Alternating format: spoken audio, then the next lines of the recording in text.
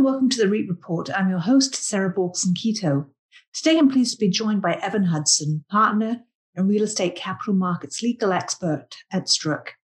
Evan works with a broad range of publicly traded, non-traded and private REITs, and he's here to share some of his insights into current market conditions. Evan, thanks for joining the podcast today. Yeah, thank you, Sarah. Great to be here. Taking a step back, how would you describe overall sentiment across the REIT industry at the end of 2021, based on the conversations that you're having with clients? Well, Sarah, it's definitely bullish. You don't need me to tell you the NAREIT All REITs Index is way up. It was almost at 50% up year on year as of October 31st, and that we're kind of in what's been called a bubble of everything, although it's not necessarily a bubble, and we can talk more about that later. But very bullish market, active market with very few exceptions, a lot of financings available. There's tons of M&A, rents are high, rents are rising, asset values are elevated, and there have been lots and lots of deals. What are you seeing in terms of the appetite for capital raising in the public REIT space, and what role is sustainability-linked financing playing within that larger picture? So we can break those out separately. On the pure capital raising question, I mean, it's the oldest story in the book. REITs want to raise capital and investors want to invest. We're seeing lots of activity. We're doing common equity deals and preferred equity deals, largely through ATMs. I think that's more just a function of what our clients are doing at Stroock right now. We're doing lots of credit facilities, and just basically the capital markets are incredibly active. They're liquid, they're deep, just like they're supposed to be. It's the polar opposite of 2009. 12 years later, they're doing great. We're not seeing as much on the IPO front. And one thing we're seeing tons of is joint ventures. You can kind of sidestep the whole question of whether common stock is trading at a premium or a discount to NAV by looking further down in the structure and finding ways to finance individual projects or portfolio acquisitions. And we've been finding ourselves on both sides of these joint venture deals just constantly, both on the operating partner side, which is the public REIT in this case, and the money side, which is sometimes a sovereign wealth fund or a pension fund or an asset manager. We're doing lots of JV deals in manufactured housing, single family rental, multifamily, basically every asset class under the sun, because like I said, super active right now. And then separately, you asked about sustainability linked financing. And I mean, it's a thing. There is sustainability linked financing. I personally haven't done one of those deals yet. Maybe I'll get the chance to soon. I don't think it's really a trend driving the market, at least on the financing side. But what is going on, as you know, is a lot of institutional investors, probably led by the BlackRocks of the world with Larry Fink, who's kind of an ESG activist leading them. And then the Norwegian Sovereign Wealth Fund just today or yesterday said some interesting things about issuers needing to get on board and promote ESG. But, how do you measure that? The SEC is really light on disclosure requirements. So, private enterprise is stepping in. Everyone wants to be the next kind of U.S. News and World Report of ESG rankings. How do you rank all these different REITs? Everyone wants to be that service provider that ranks the REITs. So the REITs are getting all these surveys. And one thing that they can always point to is that they did a sustainability linked financing. I think that's all that's going on there. 2021 has seen significant M&A activity. Do you anticipate that level to be sustained next year? And which property sectors might see the most action? Yeah, definitely it has been active.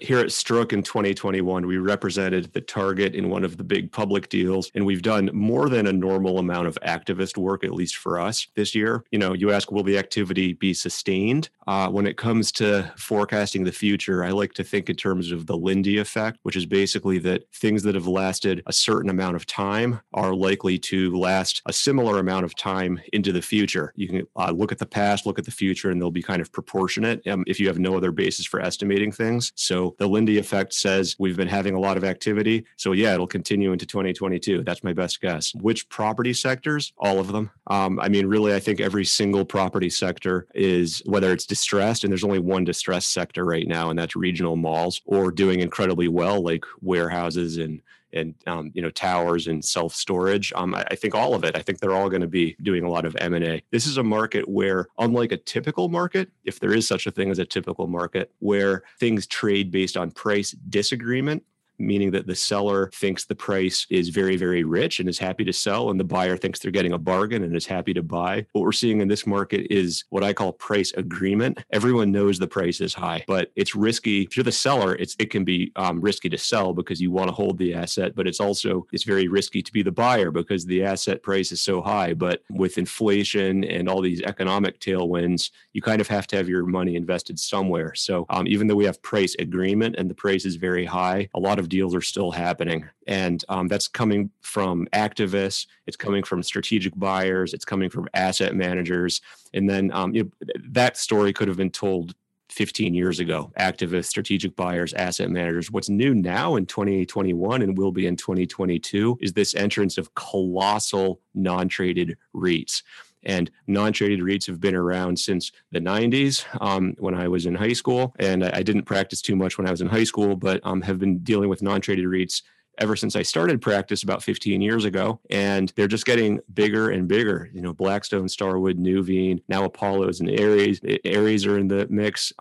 They all have cash to deploy. And guess what? They're doing public company M&A. So this redheaded stepchild of the REIT industry is now driving a lot of the M&A activity. And then just because we're talking about M&A, I think it's interesting to see one new type of mixed use asset. The oldest type of asset is putting retail under housing or retail under a hotel. But now we see these sort of data centers where a data center is down below and a tower is up on top. That's been some of the big tower and data center operators have been merging because there's some kind of synergy with that asset class.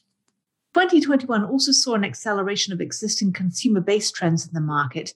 How are broader economic themes shaping the real estate sector today?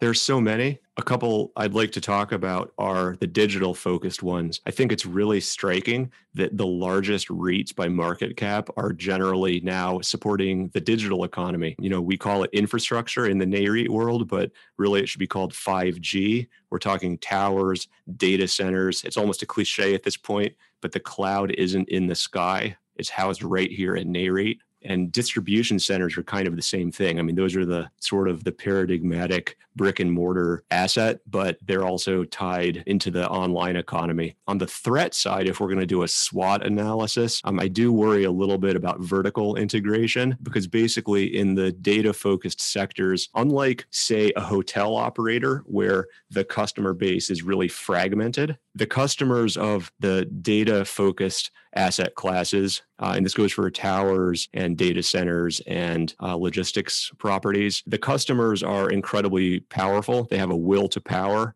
They're run by basically robber barons who think nothing of acquiring their suppliers and vertically integrating. Like, as we speak, there are delivery vans from Amazon running around the streets. They're flying planes overhead. They think nothing of putting FedEx out of business or an air carrier.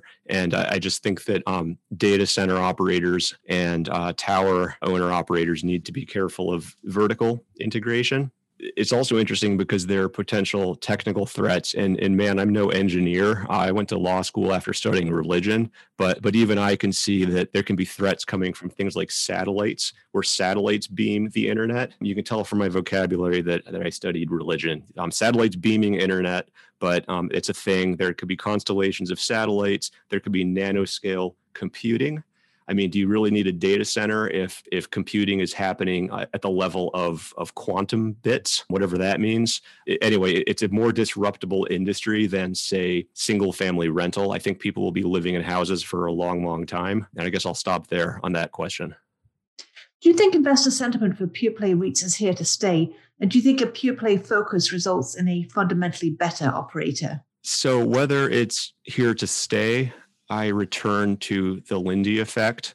Pure play's been around for years, if not a couple of decades, as I understand it. So it's likely to be in vogue at least that much longer. I know it was the opposite in the 1960s, before my time, when conglomerates were the rage. But I think we've been in a pure play economy for a very, very long time, not just in real estate, but across the market. So does it make you a better operator to do pure play? I think that depends on what kind of person you are. I do think there are real visionaries, polymaths, who basically create markets everywhere they go. And we can name names, which I won't do because these folks know who they are and they don't need their egos stroked any further. But there are people like that who can create value almost anywhere. But the vast majority of professionals, including myself, generally tend to specialize because, knowledge is power and specialized knowledge is a special kind of power. When investors say they want pure play, it's best to give it to them. Investors can construct their own portfolios. Trading gets cheaper and cheaper. They can trade for next to nothing, and they can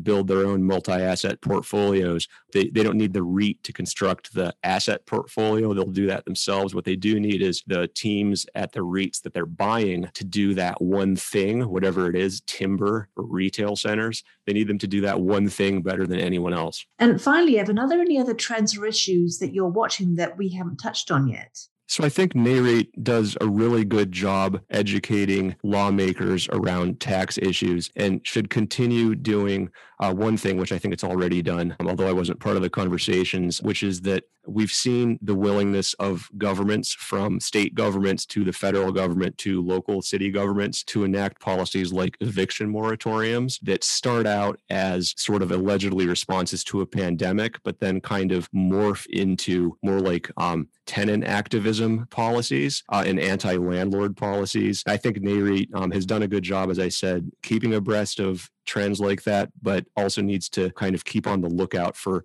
other anti-property measures that we've been seeing. Evan, thanks so much for your time. And to our listeners, if you enjoyed today's podcast, please be sure to subscribe or leave a review on iTunes or your favorite podcast platform.